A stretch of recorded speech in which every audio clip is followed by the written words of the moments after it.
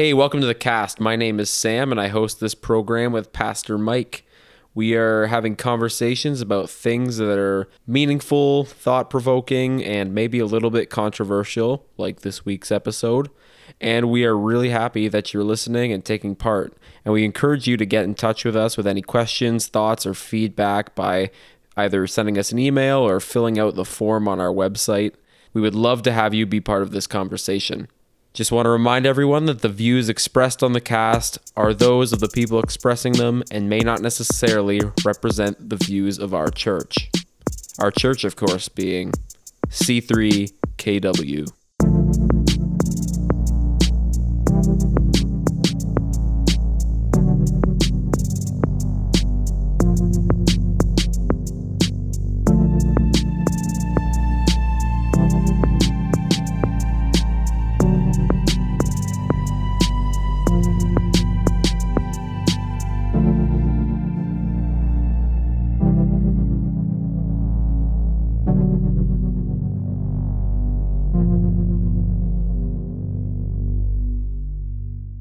All right, back on the cast.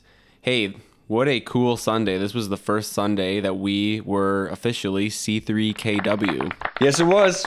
Good day. In faith. Yep. And I mean, it sort of felt like last Sunday was really the start of it when Sam from C3 Toronto came and preached. And I mean, that was such a cool word. It was nice to finally have him in our church service. I mean, I'd met him so many months ago, and obviously our team has been talking to the C3 people from Toronto for quite some time. So yeah, just having them in our building to really just sort of vision cast for our church, that was cool. And if you missed it, June 13th at Heart and Soul, soon to be All In. I don't know if we announced that yet on Sunday. Yeah, I think we will have. Yeah. Sam and Jess are going to be back. So June 13th. Yeah. If you didn't get the chance to chat with them, they'll be there. That was a really cool message, though, for our church. I mean, just even seeing where C3 Toronto has been, kind of how they started and just how far they've come, and really just the way that they've just been so faithful and really just, said yes to God and just let God impact their city in that way. Definitely. So I really hope that same thing can happen here in KW. Amen. Can't add to that. That's good job, Sam. Well, it's also funny that our 20th episode comes out the day that we are transitioning officially to C3 20 KW. episodes. There we go. 20 episodes. That's another milestone. It is. It's a big one. We're not celebrating with orange juice tonight. Right now, we're celebrating with bananas. We're just eating some bananas tonight. Mike finished his already. Man, you mowed that thing down. It was just pregame snack, man. Yeah. I'm gonna have to find like a time where Mike spends about like 5 minutes on some sort of tirade to finish mine, or else you're gonna hear banana in my mouth. In any case, I kind of wanted to reflect on just the first 20 episodes, the first 20 hours of the cast a little bit. Was there a personal highlight, personal favorite episode for you, Mike? It's a great question. Now he's gonna have to go back and look at the list of all the episodes. Yeah, I am. If you don't have one off the top, I can go ahead. Shoot off of mine. I think my favorite one, the one that stands out for me the most was episode 4, Prosperity Gospel Power Hour. That was the one where I feel like we really just kind of hit our stride and found our voice. I'm sure we've topped it since. I'm sure we've put out a more thought-provoking or entertaining one since, but that was the one where we dived into kind of a controversial subject a little bit. We had a guest on. I think we stepped up our audio quality a bit. I love the intro with Robert Tilton on that one. Haven't done that since, but that was my favorite one, I think. Yeah, actually, I would say that I don't actually know. I know it's bad, but I feel like most of these I've been loving. I think probably a fun one to talk about was Heaven and Hell. Yeah, that was a bit fun. Of a different one, wasn't it? The sex talk one, that was interesting always. Yep. Got into some different things. Well, we've talked about sex a few times now, but that specific one, yeah. That specific one, yeah. So I think that one was pretty good. Weed was always fun to talk about. Yeah, that There were one some was things fun. we had to edit out of that one actually. In the There was a few things. Yeah, it'd be funny. I don't keep the files that we do edit out just for, I don't want there to be a scandal later on. but no, I think I've enjoyed just doing. I think all of them. I think you're right. We have developed a little bit since the first one. Yeah, I think like if I were to go back to like I think the first one is probably the weakest, to be honest. And I thought people liked that one, but I've gone back and listened to it and I've been like, wow, I think we've just gotten a lot better at really diving in and not being afraid to face subjects in really explicit terms. Maybe like thought that was maybe a little bit. I feel like I was a bit vague in the way I talked back then. And I mean, that was just a few months ago, but I don't know. You do get better as time goes on. I feel like I've personally just gotten more comfortable talking at length for a longer period of time. So it's been a fun personal growth project for me in that way. That's cool. I like that. Do you like feel that way about your sermons, Mike? Do you ever go back and listen to like a really old sermon? Well, the ones that I can find. Yeah. So, because right now, all I really have access to is like the writing, right, on my notes, and I think when I go back, I'm like, I can see how I've changed and how I've even adapted a different style of preaching. And I think with me, it's more. Mine's really more on the delivery side of it, my development, because I think the original like ideas and concepts have been pretty consistent. I've gotten way better at actually speaking them, and stylistically gotten way better, I think. So like I actually did a sermon, like which one was it, that I went back to an old sermon that I'd done because it applied directly to it, and kind of just reworked it a little bit. I told Emily, I was like, well, like I was some solid points in here, it's pretty good, but I was like, I definitely needed to work on my jokes. Right. There's a couple things in there I'm like, I actually said that, like I said that. So can I give you some like honest feedback just about your preaching? Sure. It's good. I promise it's good. Live, yeah. I like this. No, it's good. I know, Sam, I am basically as funny as Jim Gaffigan. I get it. I get that all the time.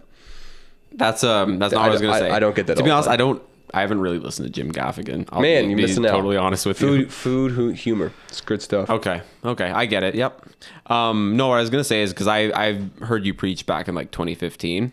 So one thing I'll say is I think you are much better at finishing your sermons now than you used to be. Now. Because I remember back in 2015, it kind of felt like you would talk in circles. Once you got to your last point, you just kind of have to repeat it a bit. And now you're like so good. Like I think it's your sermons just have so much more content in them. It's like you actually have to be really efficient with your time nowadays. Well, and now like I don't take notes anymore, right? So yeah, basically, if I forget a point, it's gone. Like it's not gonna make it. So it's been good because I think I've had to tighten up a little bit, and I think what helps is if it's not memorable to me and I'm the one who made the content, it's definitely not going to be memorable to you. And so I think it just sort of does a self filter that obviously has to make sense, and that's how I tend to remember things. But so I think it's been good. I appreciate that. I appreciate that. Do you ever just like, are you ever in the middle of writing a sermon and you're just like you're just convicted by your own sermon? Sometimes like I find it more when I'm actually like practicing out loud. All of a sudden I'll sort of feel the weight of what I just said. I'm like, I need to go pray about that. Other times I feel like this sermon's crap. Why did I write it? I need to get rid of it. So I've had a wild mix of emotions when I'm doing that. Yeah. Are you ever, so like on a Sunday morning, is there ever Sundays where you just know you're about to drop like a masterpiece on everybody? Like no, because like you think that, and then like nobody responds. No. Okay. Yeah, actually you've said that before. And then like I was really excited to deliver the sermon and nobody responded. No one did anything. No one said anything. Some other one that was just like, whatever, like it's true and I'll do my best. Yep. It's like, Pastor, I needed that. So I'm like, seriously? Like that's how the Holy Spirit works. That's how he works. Like one time, legitimately, at an older church, I like felt like on Friday I had to like switch the sermon up. I was like, it was not hitting it. I was like, you know what, whatever. I'm just gonna do this quick thing. I felt so unprepared. Just went up there and preached about like following Jesus, like with the disciples, and that's the day that someone like finally gets saved at the church. It's Wow. just like, I was like, Jesus, like, what is this? Like, why do I even bother if you're just gonna do that, right? I feel that way more. There are some times when I know that what I'm gonna talk about is gonna be maybe more pointed than other times, and I find that, you know, I'll get maybe less of a response, but more of a reaction. And if I was going for that, then that's good. If that makes sense. Yeah. You know, like, and I'm pretty sensitive now to what topics that is, right? So I know like this coming week, if you were at our launch for C3KW, I brought up politics and how we engage with it in love. And I know that that's going to be one that is going to make people at least listen. They'll probably want me, some will want me to say less, some will want me to say more. And I'm kind of choosing to keep it high level. Yeah. Right. And I know that will be one where typically, because it's a little more of a hot topic, I'll get a little more response. Like last time I preached, I hit money, and I had a lot more response on that one, because whenever churches talk about money, right, it brings out the good and bad. Strikes some kind of nerve. It strikes, right? The interesting thing, I had a lot of people say like, you should preach about money more, which I did not expect to hear. So maybe I will. But yeah, I think it's the way Jesus works to humble us. Like when you're coming in thinking this is gonna be fire, and then it's not. I've gotten better at crafting like one-liners, I think, over time. I never really wanted to do that.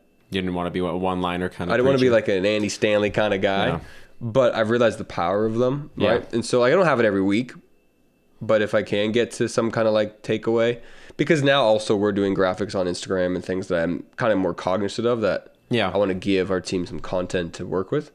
So I think that's probably something. Give people a good quote. The issue is when I think I've made such a beautiful one, and like to me, it hits me. But then like in the sermon, no one says anything. Like even like a direct response, like that's good or something, like just something. And I've gotten back. This would be so bad.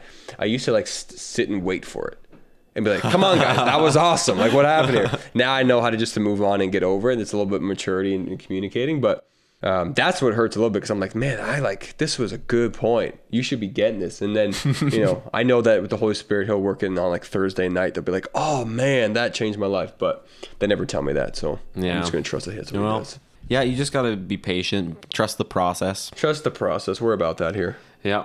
I got to say, like, I think when you decide to sit down and preach from the stool, that's when I just know, oh, this is going to be a transcendent sermon today.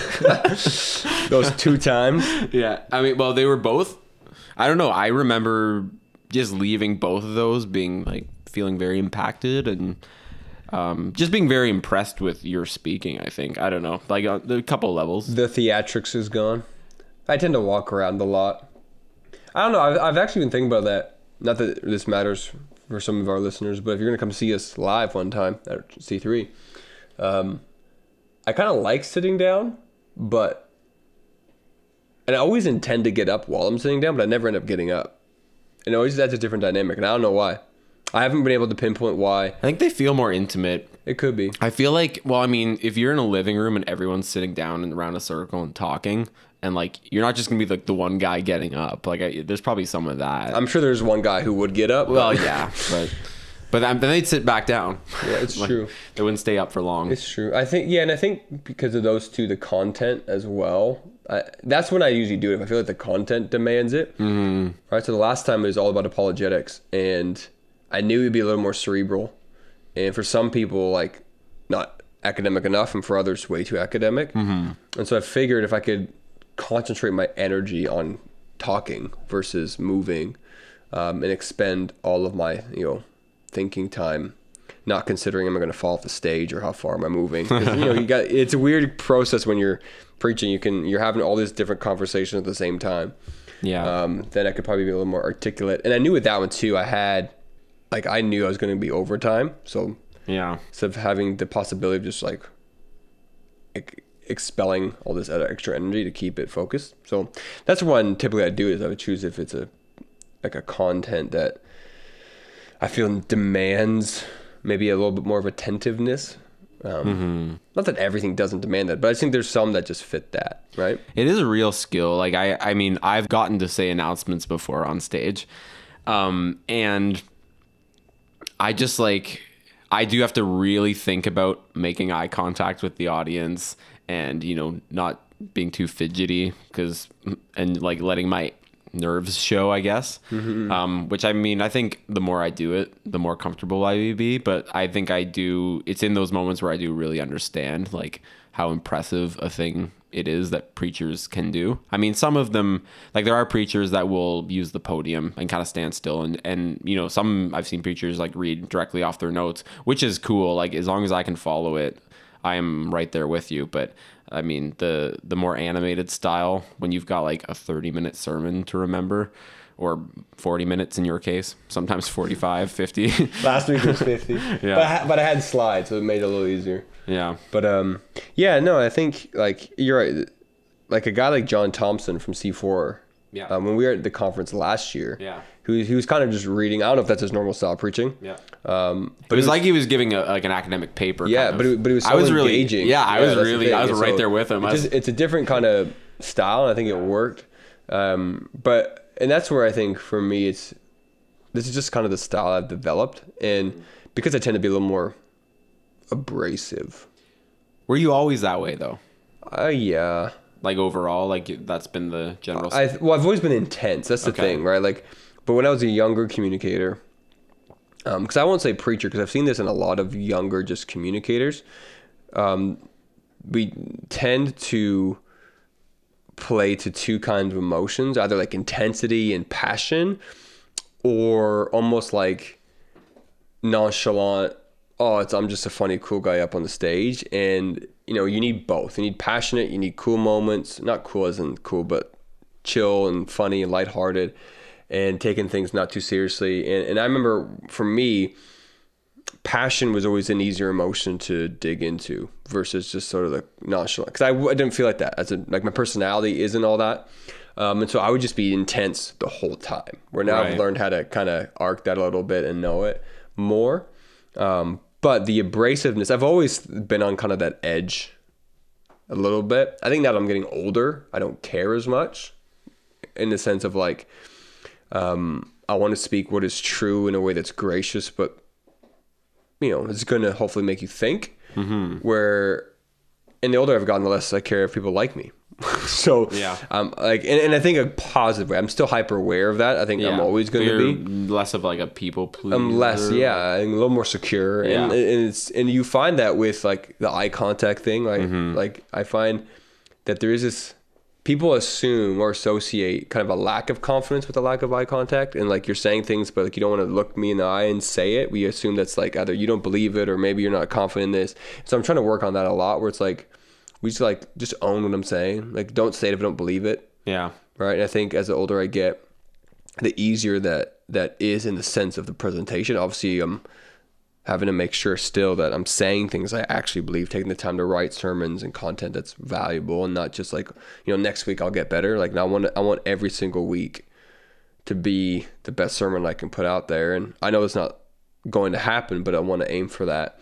Because it's my primary job, right? Like, the skill that I bring most is going to be this. And so I'd want anyone who has a skill to do that, I think, right? So, but I still struggle with eye contact sometimes. I still struggle with stuttering. You know that. I still struggle with, I get ahead of myself, right? Pacing. And so all those things, like, I don't think they're ever going to go away. I'm just going to have to get better and better and better at them. Final question on this. Do you think your accent's gotten stronger over the years? I don't know, man. I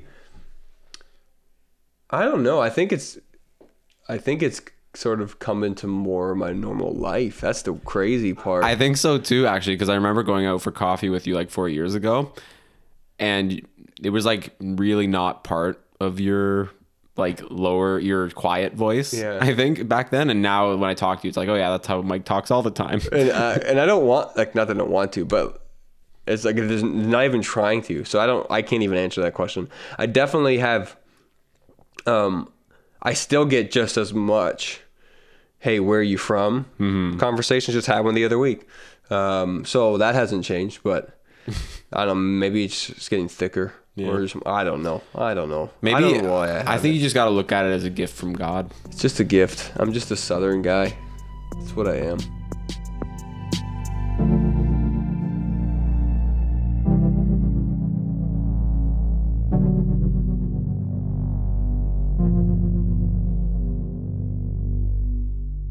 One of the questions that we got in was to talk about capital punishment. How do we feel about capital punishment?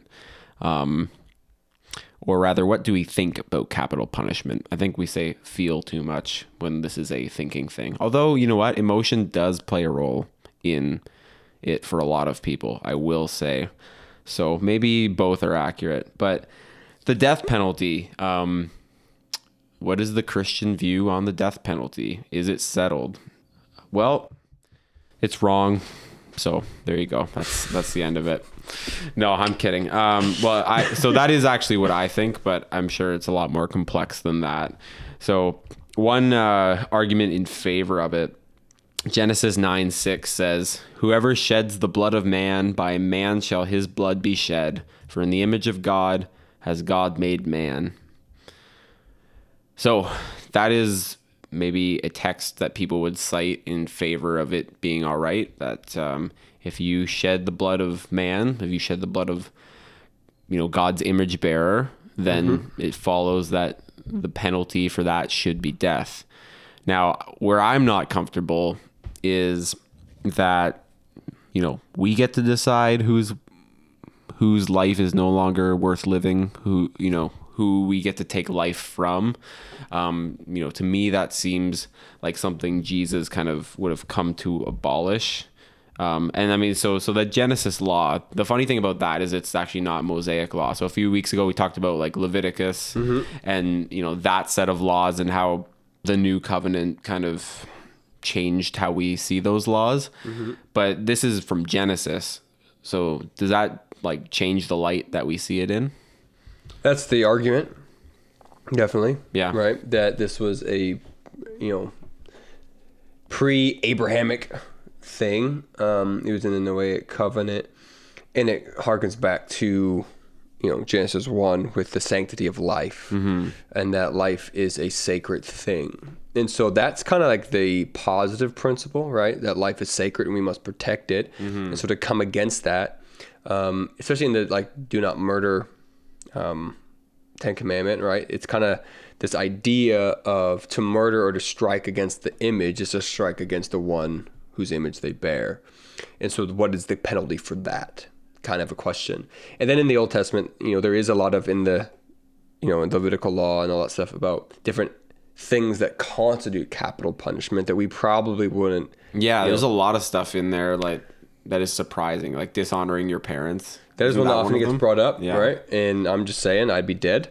But there's complexity there, and it's not just there's a greater narrative and story than just picking out a verse that we don't understand, right? Because there is the idea of forming a nation, forming a theocracy where God is the king and leader of this nation. He's trained them up in certain ways to be different theologically and spiritually and civilly from different nations around them. So there is different reasons for it. And most often people would argue, at least the ones that I have read, don't argue very strongly from Leviticus. Yeah. Because they recognize the way in which, as you said in a couple podcasts, that, Jesus reforms our relationship to that law. Yeah. And the strongest argument does go back to Genesis 9 with Noah and God's sort of statute against murder there, and then connected that to Romans, where Paul says that the government essentially bears the sword with the authority of God, and how you define what that means. Because there's some who believe that means that entails capital punishment as a right of the state to, hopefully, hold back evil, which we believe part of the job of the state is to do that, to restrain evil in some sense through law and justice. Others would read that and believe it's not a sword in the military sense or the capital sense, but more of a deterrent or defense, things like that. So there's different ways of interpreting that passage, but those are the two passages I find most often get quoted. Genesis 9 and Romans, I think it's 13. Yeah, the ones like with, in the New Testament where it seems like a lot of those passages are more just about submission to state laws. Like Christians ought to submit to their authorities. Yeah, we are. Yeah, and it is about that. But Paul does make a statement that the authority that's been given is granted by God, and that with that authority, then what is entailed in that authority becomes the question. Yeah. Right. Like. I feel like it's hard. So, because the reality is back then there weren't Christians in the government. Now we have, like, I think, how does the Christian politician deal with some of these things? To me, I think that is where most of my political views kind of take me, or my more political questions take me. And that kind of shapes my political views a lot of the time is, if I was a Christian politician with the ability to make laws, to shape government, how would I do that in a way that is most honoring to Jesus? Because I think that is where some of these passages, I don't feel like they really speak to that so much as like a citizen of that land.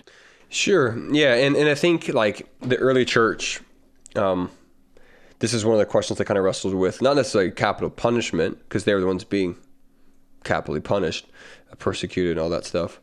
But was with their role in the military, their role in office, and anything that would have them harm an image bearer. It was a divide. Generally speaking, from the reading that I've been doing, I've been doing a little bit of church history right now.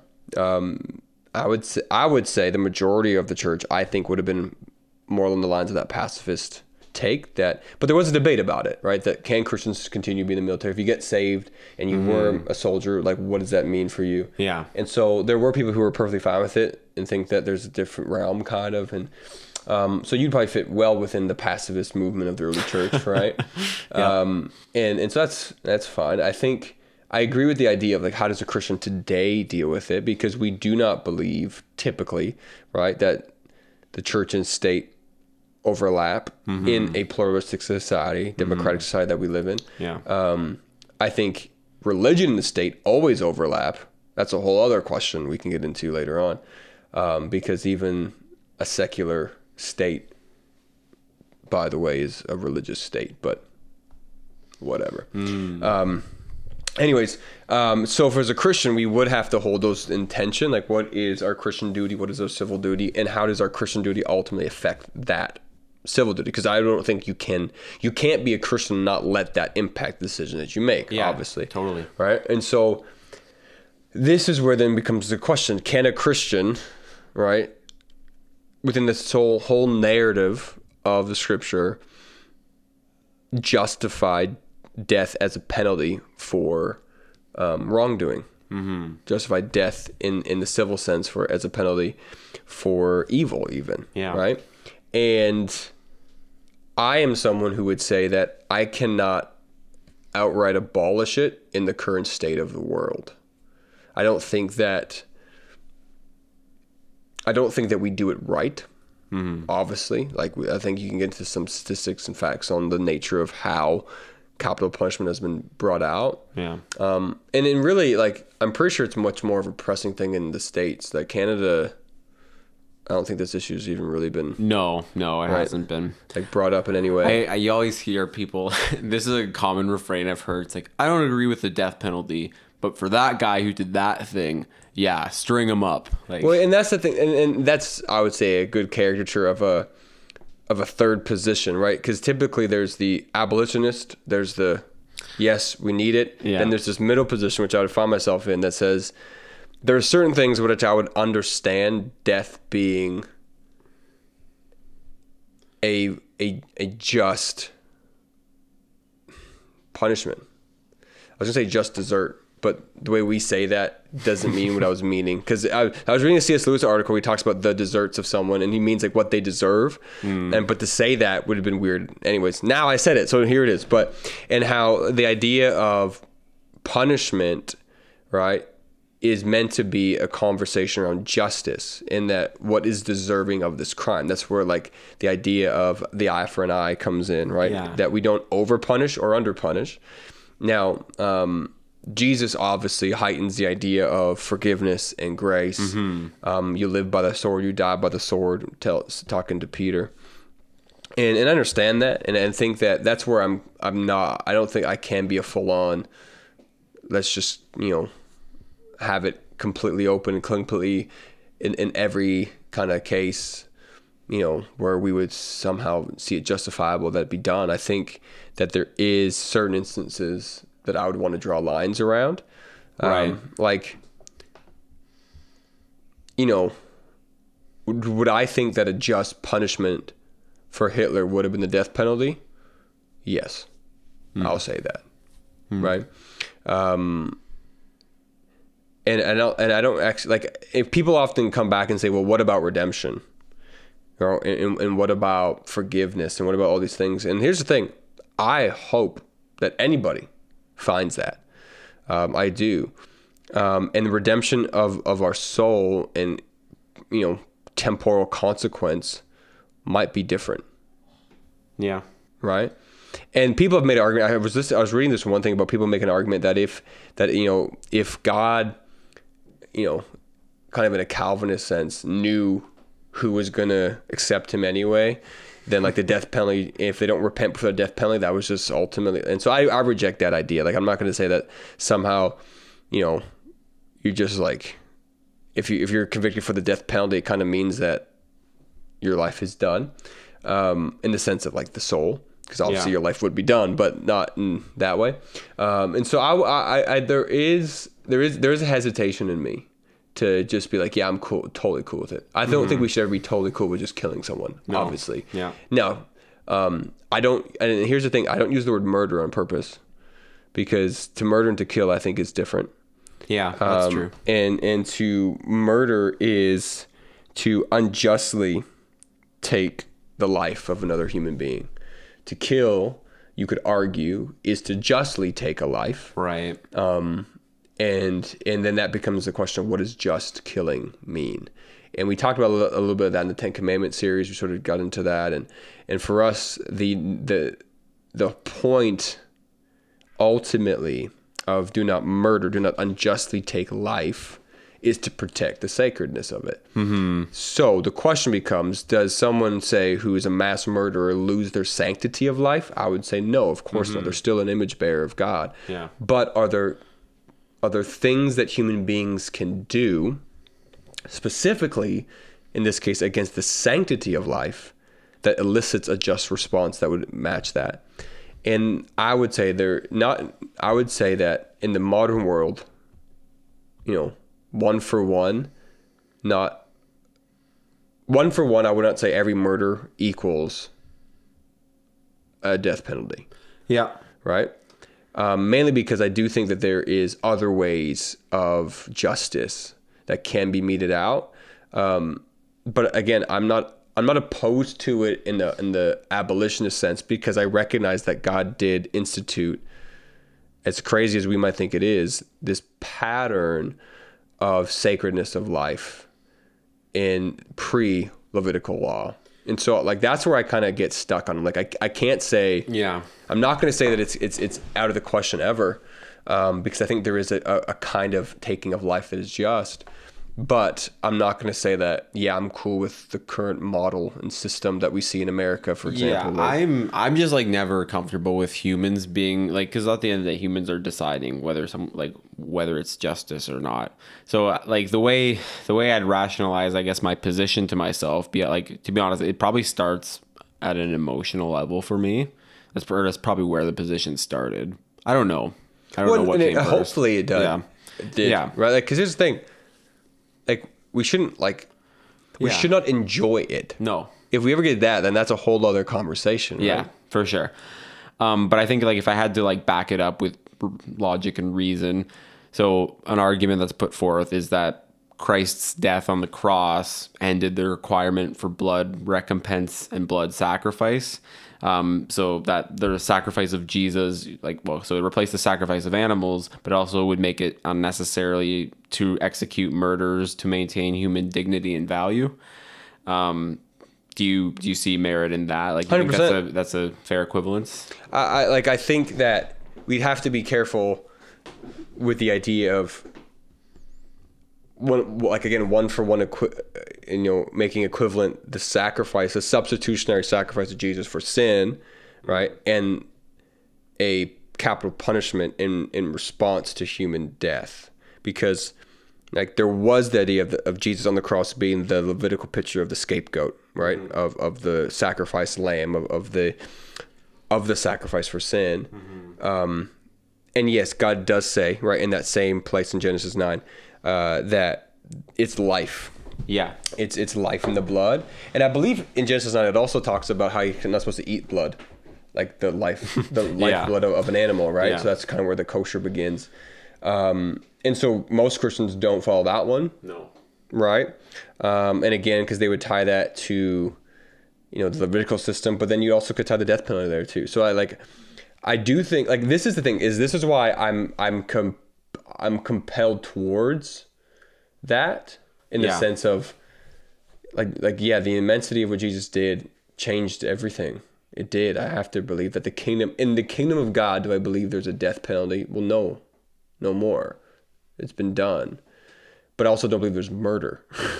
Yeah. So, right, and there's mass murder and heinous evil. Because this is the thing that this may be where the conversation is going, and it might be too deep, but it really gets down to the idea of what does evil mean for us, and how do we deal with that in a just way? What's the point of punishment? What's the point of a justice system?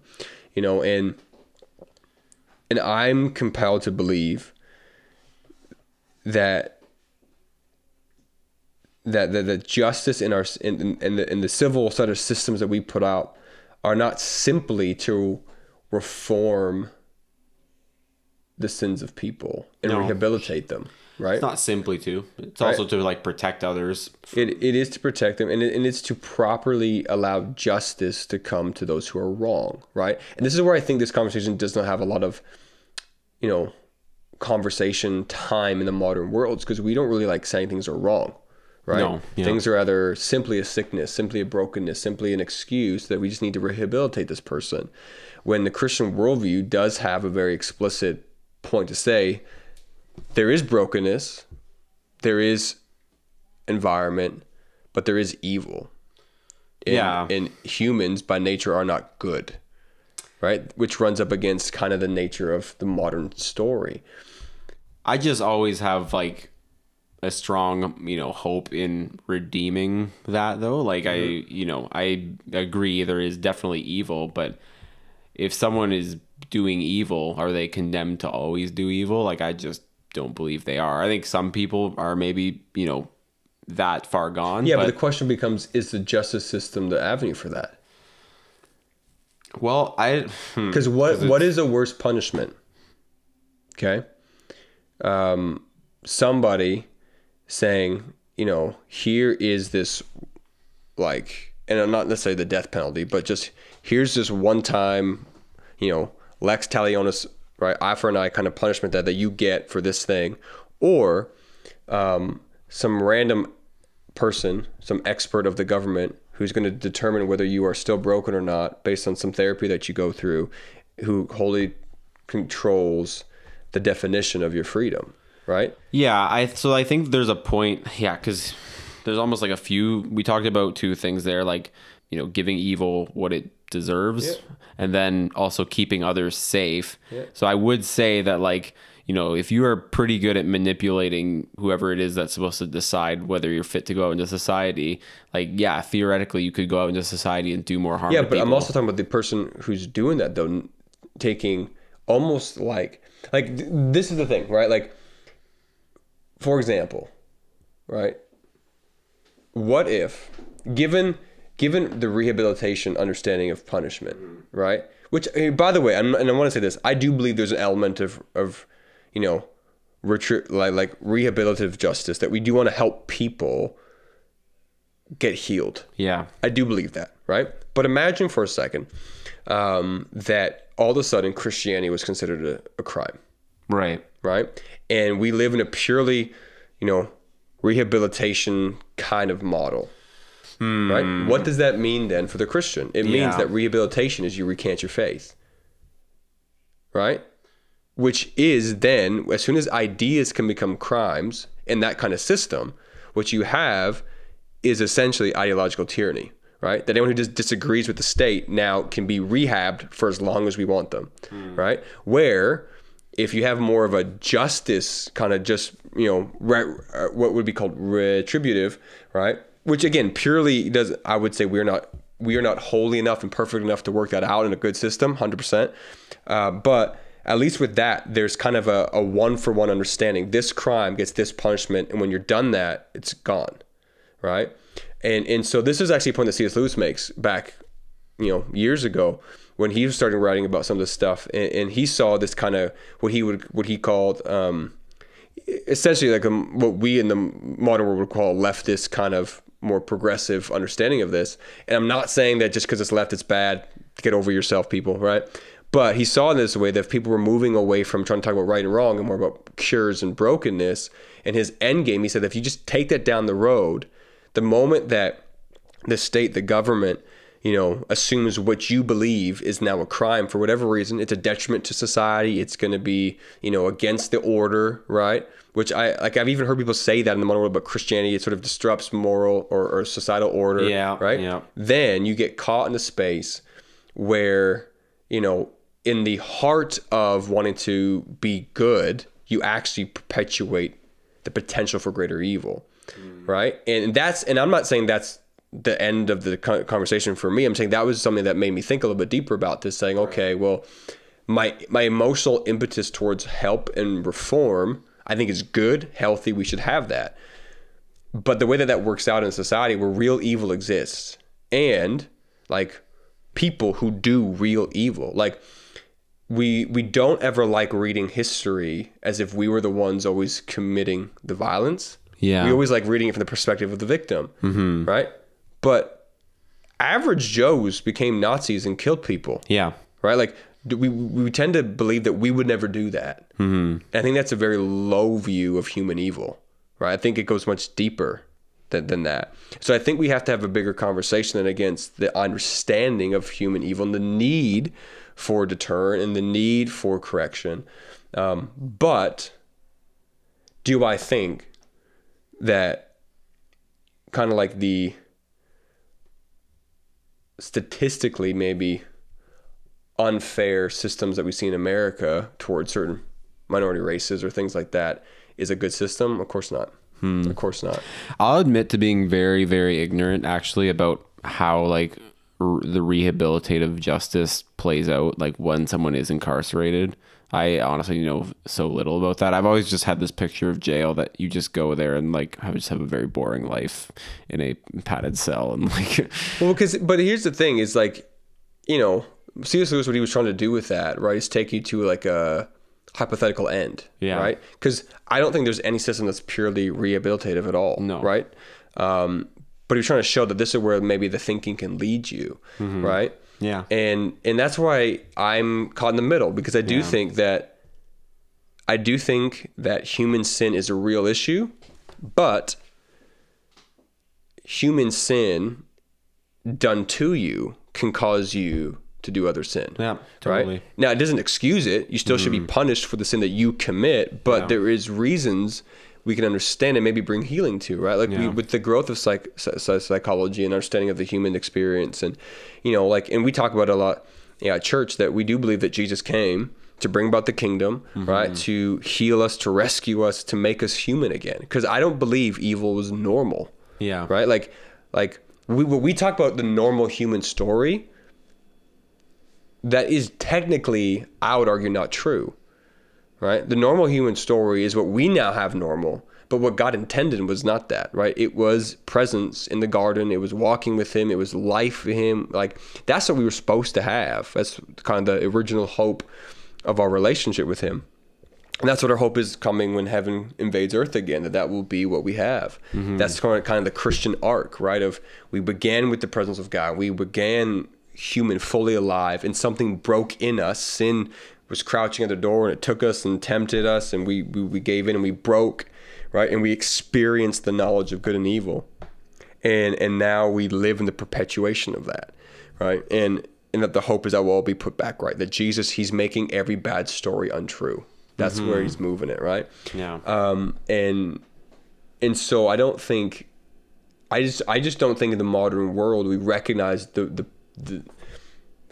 vast difference between how evil we are and how evil we weren't supposed to be, right? Or how good we're supposed to be, right? And when the moment you say that people can't do evil things or truth doesn't, like wrong and right don't matter, we talk about this in apologetics, right? You kind of lose your moral bearing to say anything, right? Because then it becomes preference. And 100%, if like the death penalty, 100% should not exist in a preferential justice system, right? Where everything is just based on the culture of the time, right? Because then at the end of the day, there's nothing transcendent there, and as soon as culture shifts, well, then let's just start killing these people. 100% not that, right?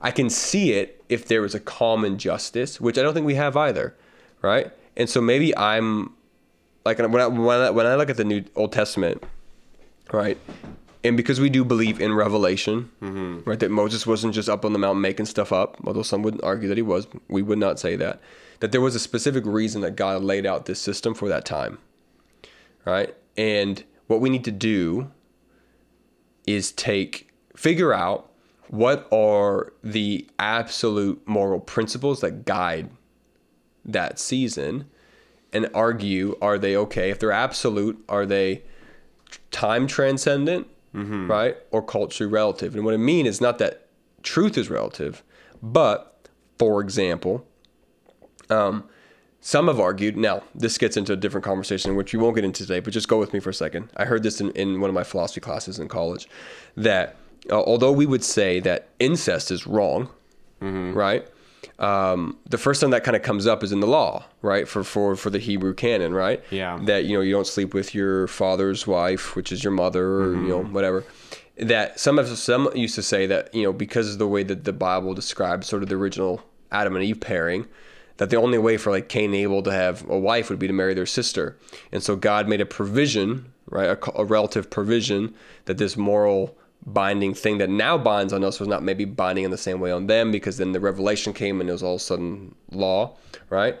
And so you could argue there is some, relatively applied principles, but ultimately get to what is the ultimate transcendent principles, right? To do good, right? To be benevolent, right? To seek the sacredness of life, to uphold that, to do justice. And what is justice? Well, I would argue it's treating all things as they ought to be treated, right? It's love. It's to will and to work for the good. We're talking about that on Sunday, to will and to work for the good, right, of others. And these things driving us forward. But the problem is none of that's simple, right? Because then it's not all things are equal. There's not like having someone commit,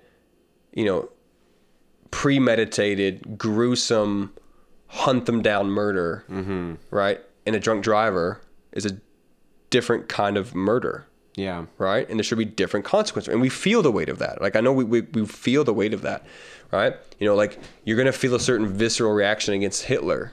Yeah. Right? The way you're going to feel against, like, I don't know, the mom, where was it? It was in Ontario just a couple weeks ago, where she left her like 4-year-old in the car for 4 hours. Yeah. Right. Like, it's different. They both suck. And they both made me mad. Right. When you learn about it, like, how could we let Hitler happen? And how could this mom do that? Yeah. Right. But they're different, right? The weight is different, not because the lives are any less valuable, because the situations and the context and the things don't make it equal. And that's where, like, I think justice is way more complex than we like to think about in the modern time. It's not just this easy thing, right? And so that's where, again, I don't think capital punishment is an easy conversation. No. Right? It's not just no or yes. Like, it's either no or maybe. It depends on the objective. Yeah. That is really what it depends on. Because, you're right. Like, when you break it down to the whole question of what is justice, like, it looks a lot different than it does in the society we live in. Like comparing the definition of justice in the Bible versus what it is, you know, I think we're very practical a lot of the times in how we deal with justice. So like if I'm going to strip back the death penalty to a purely practical level, there is really no reason for it to exist. We have the infrastructure, we have maximum security prisons, we can keep people safe from these criminals indefinitely. So we actually really don't need to take their lives. Now, I mean, you could argue like, oh, well, it costs money to keep them alive in prison, which is an angle some people would take. But then again, I mean, it's a for-profit prison system in the U.S. where the death penalty currently exists. And that's a whole other topic we could get into. But I mean, which I would equate to modern day slavery. But, that system is broken. Like that's not even a question. That's what makes it more complex, because now you're talking about justice of the justice system, right? Versus one end, right, or one mean that they use, and I would also, there is a thing of deterrent in there too, though, right? There is, and that has been often argued in the course of justice. Is like, so that's actually that's a practical reason for it. It's like you would do it to deter others. Now, do I think that always works? The moral issue for me is, how do you weigh if it's a proper deterrent, right? Because like, can I actually know that if we allow this kind of public display happen, that's going to make other people not? Because you can like measure crime, I guess, over a certain period of time, but even then there might be other factors that contribute to it. But purely deterrent though, then all that needs is not actual guilt. It needs perceived guilt.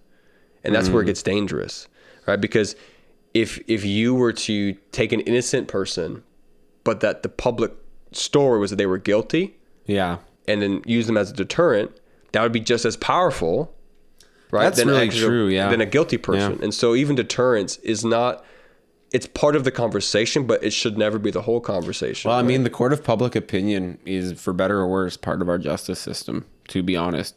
Yeah. Like, it does determine if people work again in that industry, or if they get blacklisted from a certain thing, or, if people want to see this actor in this movie anymore. Like, I mean, there's plenty of actors who have never been charged with like a crime, but like Hollywood just won't like work with them anymore because they've allegedly done something wrong, or they've made comments or whatever. Like, I guess like Roseanne Barr, like, I think said some racist stuff or whatever. Like, but that was a punishment she faced. It is a punishment, but it's just a cultural moment, right? Because she's been saying it now. I'm sure she said it before. Oh yeah, for sure. And even the Harvey Weinstein stuff, right? Like, well, he actually committed crimes. Yeah, but the open secret, right? Everyone knew about it. Yeah. But then when all of a sudden it was like, it should have been said a long time ago. Yeah. But when it was all of a sudden this cultural moment, it's like, well, now it's all coming out, and like, I think he is a monster. Mm-hmm.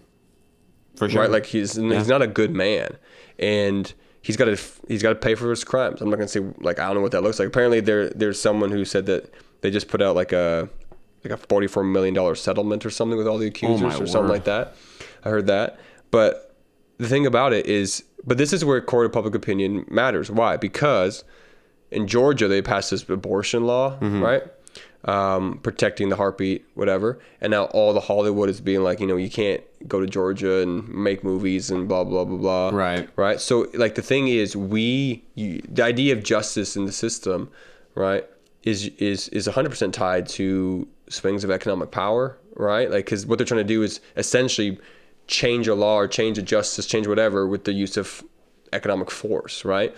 Which is a powerful tool. I'm not going to like deny that, right? But at the same time, Patricia, is it Heath? The mom or the wife from Everybody Loves Raymond. I remember her name. Do you ever watch that show? Yes, I did. Anyways, I was listening to an interview with her, and she's a pretty like well-known Catholic, and she's reported that she's been turned down for certain roles because Patricia Heaton, because she's Catholic, right? Right. And like, that's going to happen. People are going to make decisions based on certain things, right? Because she has been like very like pro-life and vocally so, right? Yeah. And so it came up with this whole big conversation. So like, our like, I'm learning more and more, and this is where things just get complex, and I wish I was a better thinker, my brain was sharper, but like, all this stuff that we do is just the latest rendition of the human experiment of how to live civilly, right? Like, and I was listening to, I try to listen to pretty like broad, secular and Christian and non-Christian people. I was talking about how sometimes I listen to Joe Rogan just to get a good snapshot of the modern macho left man. Sam Harris I listen to. I wouldn't really consider Joe Rogan left. He calls himself that. That's the funny thing. He's wrong. But anyways, listen to him because anyways, I'll need to talk about my opinions on him. Some of the stuff about faith is just messed up. It's just like not deeply thought out. But anyways, that's the thing about Joe Rogan though. He doesn't think about things deeply, but he has a lot of people on his show. He's a good conversation host. He is. He's great. He's a great skill at this. But listen to him. I'll listen to Sam Harris, even Jordan Peterson, and things like that, just to get a good kind of broad view of what's going on. And I can't remember why I brought that up. There was a point I was going to make, but I don't remember what it was now. Listen to people with a broad view and a court of public opinion, and the point being, like, it is way more complex and non-simplistic than I think we like to think about life. Like these are all hard conversations, right? Like systems of government, systems of status, systems of like, oh, that's what it was. It was Jordan Peterson was talking and he said like, I'm amazed that we can even sit in this room and have a conversation in a structured, civilized manner, given how evil humans have been in the past, kind of a thing. And his point was that like, if you really trace the human history, like we've been bloodthirsty. It is pretty amazing how like relatively tame Western society has become, right? And how people fear it's crumbling. That's again probably a whole other conversation to have. But the idea is that like, this has been a pretty good experiment so far. It's going to eventually fall. Yeah. And then we're going to have to rethink all this stuff. Right. And so just to be aware of the fact that like, this is like, that's why I think seeking, and this is where I would go, like seeking transcendent, non-culturally binding principles, right? To guide our moral, to guide our ethic, to guide the way we do life is actually so vital. Because the moment that, conceivably, democracy falls away, the Western world falls away, right? Whatever new civilization rises up, whatever new empire, whatever it is, because it's going to happen, right? Maybe not in our lifetime, but eventually we're going to do what we do, make war. Someone's going to die. Someone's going to get wiped out. Then when things get reborn, what do we need? We don't need cultural moments. What we need is transcendent principle. Yeah. So I still think there's this drive towards actual justice. And I'm not smart enough to figure all that out. Right. Hopefully one day I can grow my understanding of this stuff but like it's way more complex than just I emotionally don't like that but I don't think that's bad because like I said, I think we get back to it. Like I hope we don't enjoy killing. I hope that we don't enjoy the loss of life. Like cuz even like there should be some sense of tragedy even if we believe it was just. Yeah. Right? Because it's still the life that we have to look at. That like, because you're right. I remember people say that like, I don't really generally believe in the death penalty, but that guy, right? And the moment they say, but that guy, I can understand them, but have they let the Imago Dei go, right? And that would be my question, right? Is there a marked tragedy in my mind when this is happening? Because I think there's an impetus in me that I would want as a dad, right? Got a little girl. It would give you some kind of closure. It would, however small, right? I would want some kind of like, and that's where I think forgiveness needs to reign. And generally speaking, it should, right? But could I in some cases draw lines to get it sort of wrap the conversation back to the beginning of like that I would be like not comfortable, but like okay with I think I could draw certain lines around certain heinous crimes. But again, I would hope that love would never make that easy. Yeah. Right.